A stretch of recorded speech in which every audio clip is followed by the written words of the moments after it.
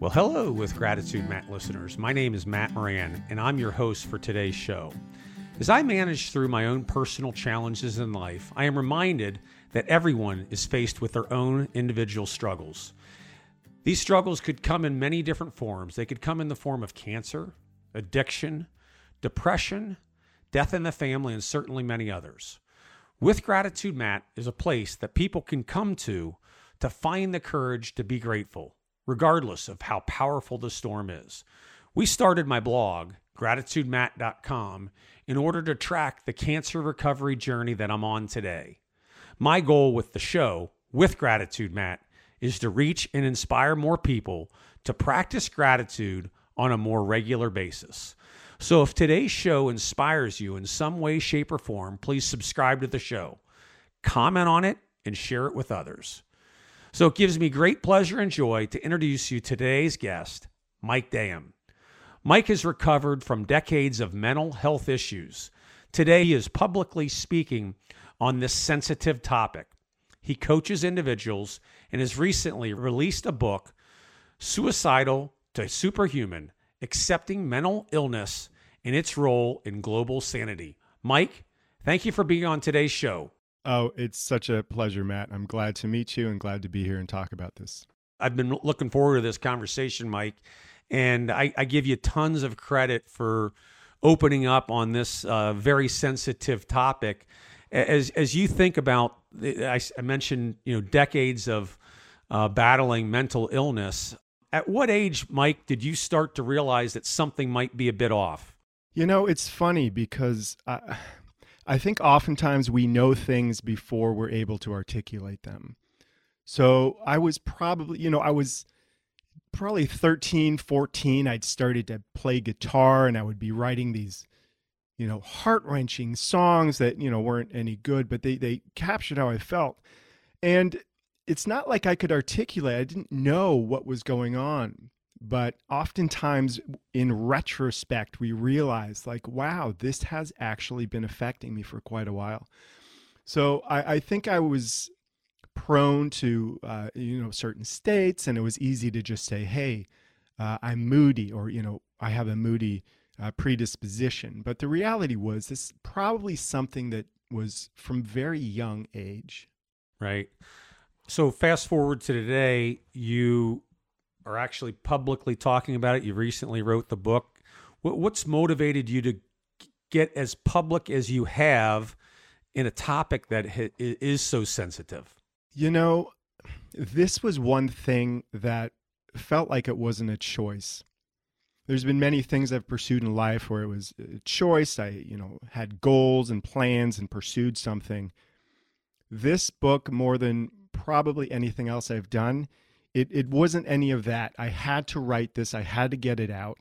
And it felt really wonderful to acknowledge that this was something that felt like it was bigger than me, that I had to share and be vocal about. I needed this so much when I was younger, and I am doing my best to be able to offer that to anybody else that might need help, might need just a familiar voice, or just somebody recognizing, hey, you're not in this alone. A lot of people are going through similar struggles or battles or emotional encounters. Let's have a conversation. Let's talk about this.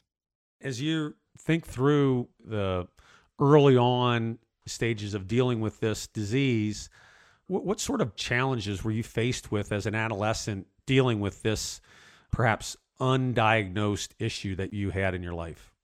Yeah, it's funny. I don't, I did see therapists in my high school years, and I'd hesitate to say it strictly was undiagnosed, but I certainly did not play along. And that's a big diagnosis. I think now it's becoming much more readily given and accepted.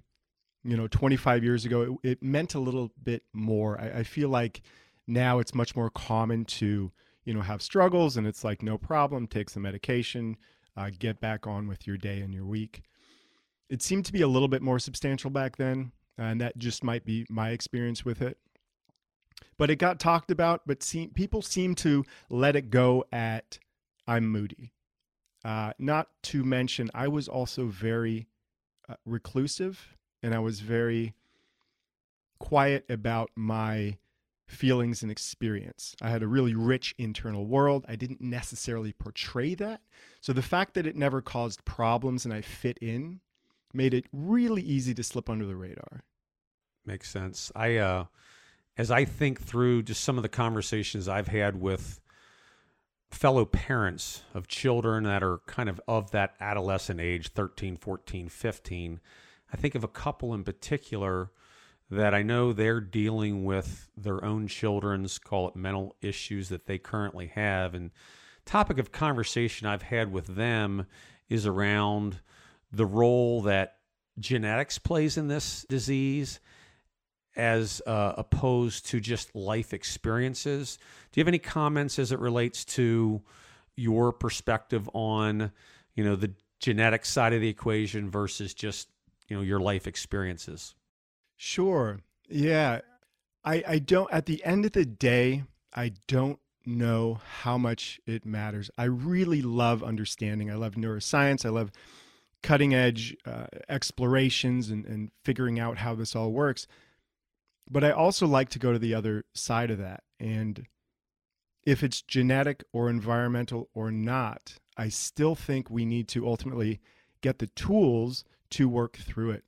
And when you first brought this up and called me a recovered, I like that, but I also want to specify that for my path, more than a recovery, it was an understanding.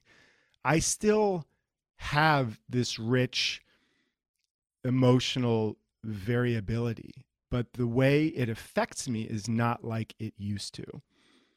And I think that's important because no matter why something affects us or how potently it affects us, I think the tools that allow us to live well and have whatever is influencing or becoming part of us enrich, make our lives richer and give us more options and understanding and not less. And I think very commonly when we have a struggle, it puts us in a stress response. We end up closing off and we have less and less options available.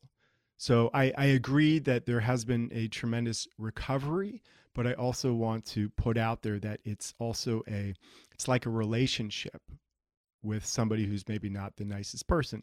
You work through it, you incorporate new tools to use so that you can move forward and have a healthy relationship. It's that feels more accurate with my experience on how this has all worked.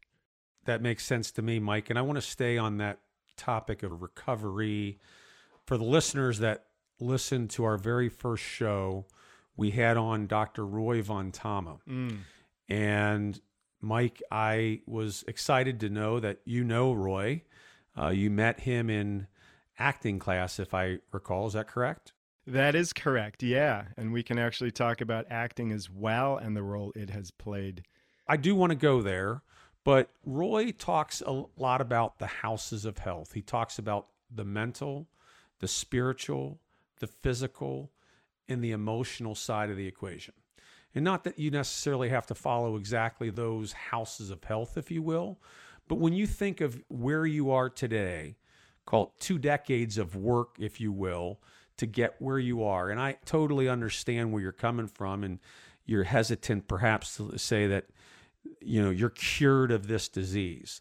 But when I'm talking about recovery, are there things that you do each and every day that put the disease kind of at its appropriate place, say away from you, so that it's not disrupting the quality of your life? Are there certain things that, when you get up, that you need to focus on to keep it in a recovery state versus active state?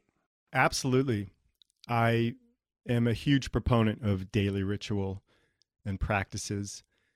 And like what I mentioned earlier, that sometimes we do something before we're able to articulate it. This also is one of those things.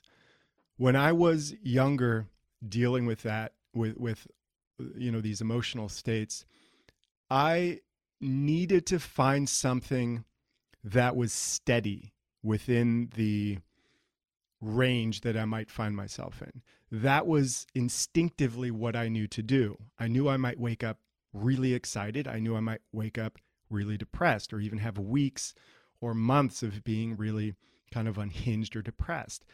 My natural inclination to deal with that was to find something bigger than all of that. And I think this ties into, and I did hear that podcast with Roy. He's amazing. I'm so glad to know him personally as well. And I think this would fall right in line with how he put it out there with the multiple houses. So, if I'm not exactly sure what the houses were and how this lines up, but say my emotional house was in disarray, I could retreat to my spiritual house at least long enough to, regain connection with myself and understanding, and then go approach it with the ability to put it back in order with kind of my whole self online, if that makes sense. And again, this comes back to the stress response. If something, if your house falls down, you're going to be stressed out. But if you have another place to go and relax into it for a bit, get all your ducks in a row, then you can really move forward with the best ability to make decisions when you're all completely online, out of the stress response. Mike, before we started recording today, we touched a little bit upon the wildfires that you've had to deal with in the upper Northwest. And we also sit here in pandemic. I can only imagine that this potentially puts more stress on anybody that's dealing with a mental health issue. Fair to say? I don't know if I would group that. And I'm thinking of a comment that I read. It was the Antarctic explorers that got trapped in a massive blizzard for, I think, 6 or 8 months. They were in a room in a bunker, and there was, 6 or 8 of them. And one of the gentlemen said, the people that held it together the best were the ones that were wound the tightest.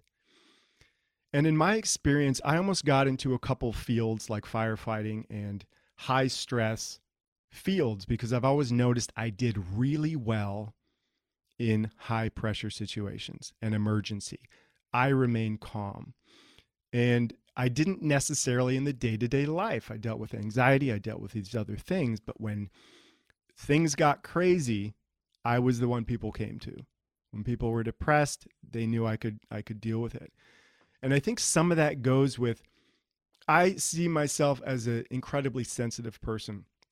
So me growing up, I experienced traumas that for other people may not have been traumas, but because of my heightened sensitivity, they were for me.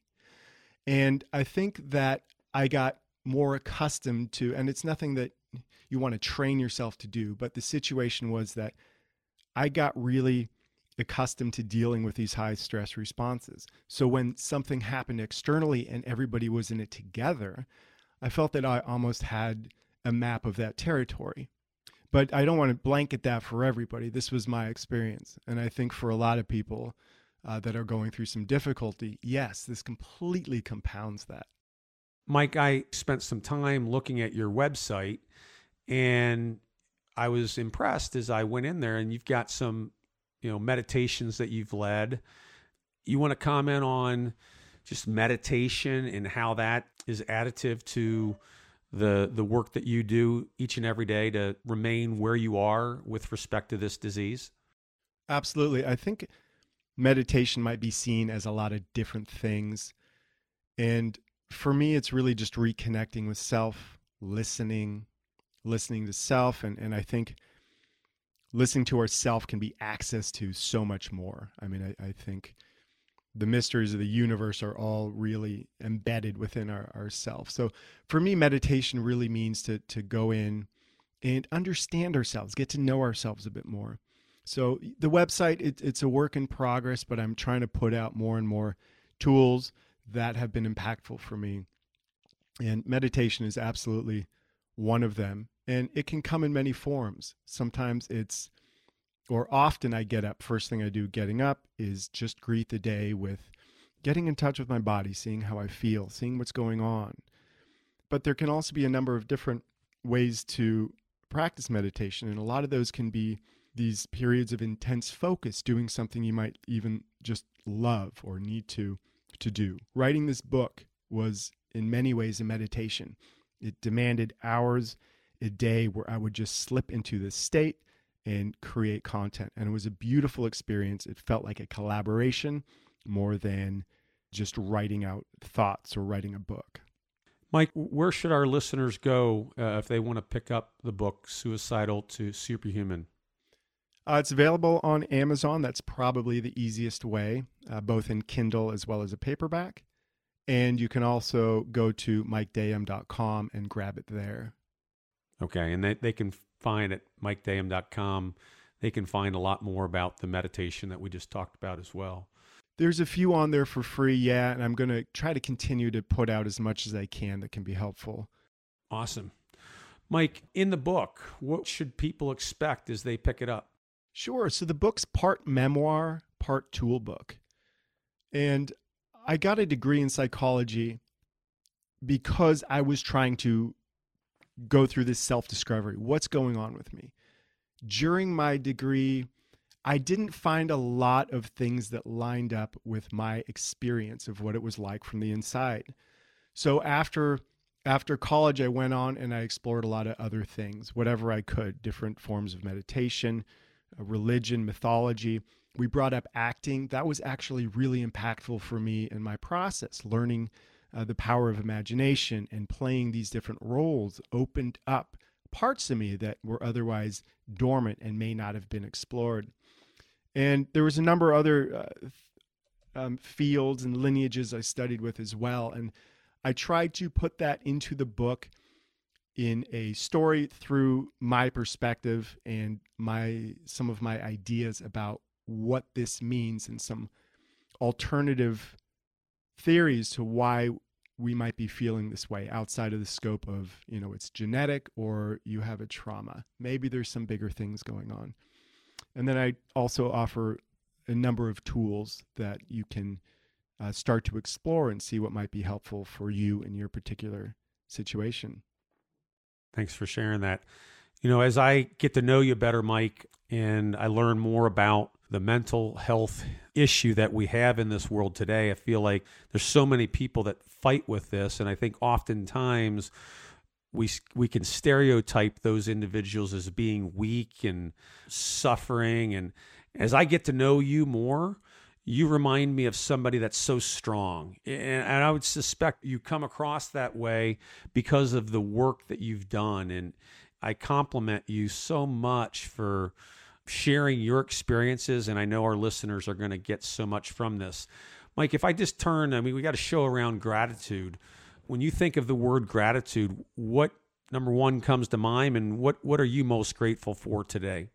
Matt, I love that word. And what comes to mind, just when you even asked that question, I smiled. I smiled not only with my face, but I felt it in my heart. And gratitude, it's actually one of the tools in the book because that has gotten me out of so many situations. Just being great. There's always something to be grateful for. And especially this generation, we're dealing with things now, but my God, our ancestors dealt with so many things that we can't even imagine. And they made it, and we have these wonderful stories.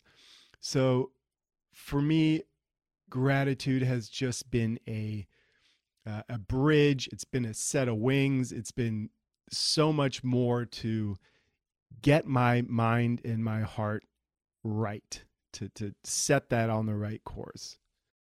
How long has gratitude been a part of Mike Dayam, or is it something that, light bulb switch went off and after you did the work that you've done that all of a sudden kind of ignited that in you? That's a great question. And I say that because I don't know that I've actually thought about the moment that became a big part of it. I think it was a slow progression. I learned from somebody probably 15 years ago who was doing this daily gratitude work and was saying how hard it was. And I think that was the first that it actually got articulated. Again, this is one of those things that I think I did subconsciously or instinctively knew that there was something there. But it's really powerful to be able to not only articulate something, but understand that's exactly what you're doing and why that can be so helpful. So it was probably a bit later than I'm acknowledging. It was probably about 12 years, early 2000s, mid 2000s, I probably really started focusing and seeing gratitude specifically as a tool and a vehicle to get right, to get back on course. It's beautiful.